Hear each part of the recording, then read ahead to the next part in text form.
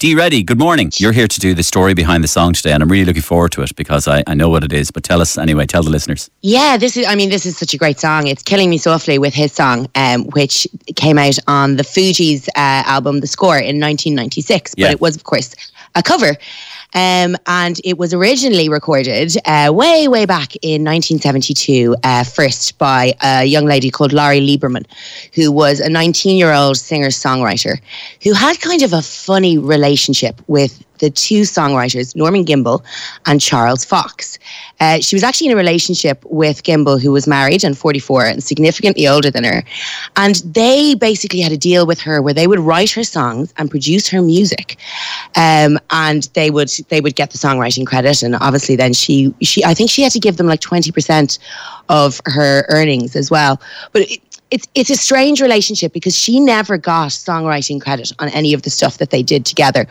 But a lot of the songs were based on her diaries and poetry that she had written, including this song, Killing Me Softly, which she wrote. Well, she wrote a poem having gone to see Don McLean play in The Troubadour. And so the experience that she describes and the person that she is talking about when she sings it is actually Don McLean. And it's that song, Empty Chairs. I don't know if you're familiar with it. I think I am. Yeah, I love Don McLean. But this is interesting you bring this up because whenever there is I always thought it was a slightly apocryphal story that Roberta Flack, who recorded Killing Me Softly, that she was the one who had gone to see Don McLean. But that's not true. It's actually Laurie Lieberman. Yeah. And it's funny because we were always massive fans of Don McLean when I was a kid. Like, Mum would have played the American Pie album a lot in the car, like bringing us on school runs and stuff like that. And Empty Chairs, the song that inspired this song, is actually on that album. And it is a stunning, stunning song. So I remember when the Fugees version was released, because that was a huge, huge hit, my mother telling me that Roberta Flack had written it inspired by Don McLean. But as we now know, it was actually Laurie Lieberman. Right. It wasn't a hit for her though, which was kind of a shame. But it's a very, very different version. It's a lot flatter, actually, to be perfectly honest with you. Roberta Flack then heard the song the following year. She was actually on an airplane, and Laurie Lieberman's version was part of the in-flight entertainment. And Roberta Flack heard it, fell in love with it immediately, and started actually working on it while she was on the flight. So she actually did quite a bit of work to the song's arrangement and actually changed part of the chord structure. She actually had like a kind of classical background. So she what she did in how she changed the songs, I think like she even changes it to end on a major chord.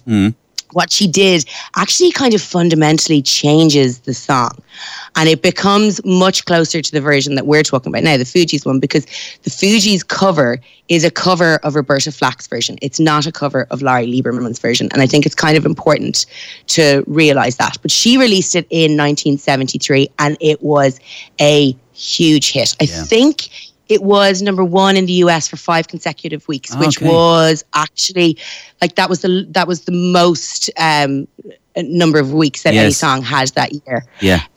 But like she almost didn't record it though. She was working on it and performed a gig with Marvin Gaye, and she needed a song for after the encore. And she's like, "Oh, I'm working on this song." She sang it, and Marvin Gaye was like, "You need to record that song, and you need to not perform it again until you do." But anyway, that takes us. So that was a huge hit then. Then obviously the Fugees recorded it almost as an afterthought for The Score. So they had pretty much finished recording of that album, and they decided that they needed one more track, and they were going to let Lauryn Hill obviously take centre stage on it. And this was the song that they recorded, having heard Roberta Flack's version. But it was such a phenomenal success that they actually had to pull the single from being on sale to allow their next single to be released because they were worried that it was cannibalizing the charts so much, which is really, really unusual, and like it's a real testament to the success of that version. But yeah, and obviously they also sampled, I think, A Tribe Called Quest on their version. But it is, I have to say, of all the 3 versions, the Fugees one to me is just perfection. Is that the one with the video as well? That's quite memorable. Is it in the kind of in a movie theatre? Is that right? That's right. Yeah. And they wanted to change the lyrics to the song. They had actually they'd written up lyrics that they wanted to make it anti-drugs and anti-poverty, but actually Gimbel and Fox refused to let the Fugees change the lyrics, so they recorded it with the original ones.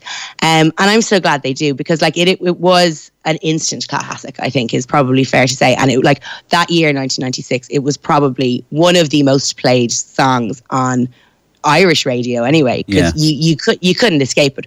But it's an absolutely fantastic song with fantastic lyrics. Strumming my pain with his fingers, singing my life with his words, killing me softly with his song, killing me softly. Other lyrics like it's it's just gorgeous. And like when you go back to the original Don McLean song Empty Chairs that inspired those lyrics, like the lyrics of that song are just so gorgeous. Like, I think before I even understood what loss was, I knew I felt like I understood it because of that song. There's a line in it where it's like, evening brings the memories I can't forget, empty rooms that echo as I climb the stairs, and empty clothes that drape and fall on empty chairs. So you can see with those lyrics how gut wrenching. Give us Lauryn Hill herself is interesting as well. Give us a minute or so on her. Yeah, so I mean, like, Lauren had like a huge success after the Fugees and after the score with the Miseducation of Lauryn Hill, which up until pretty recently, I think, was the most successful solo album by any female artist of all time. But she had a really, really tough time of it, Mario. Like, so she had huge success with the Fugees, then she had huge success with that album, but she actually got like a really, really tough time in the press. And she's one of those people where I wonder if she kind of came to the fore today with people's different understanding of the challenges that she would face as a black woman, as a single mother. I think she would be probably a lot more successful today, and people would listen a lot more to what she had to say. She got an awful, awful lot of abuse for things that she had said around race, which, like, someone claimed, I think, on a Howard Stern radio show, that she'd said that she didn't want white people listening to her music. She never actually said that. What she said was something more along the lines of she wanted young black girls to listen to her music and be inspired. So, like, there's absolutely nothing wrong with saying that. But this rumor kind of took hold, and it derailed her career for a number of years. People had this notion that she was racist to some extent, and I just think it's such a shame, and I'd love to see her make a comeback or release another album, because she was a phenomenal voice, like singing voice, but also her lyrics and the themes that she covered in her music about the experiences that she had as a woman were so inspiring, and certainly to me as a teenager, I got an awful lot out of them. Terrific stuff, Dee. Thank you very much. Dee, all that remains now is introduce this great song. Yeah, great. Here is the Fugees, Killing Me Softly. Strumming my pain with his fingers, singing my life with his words.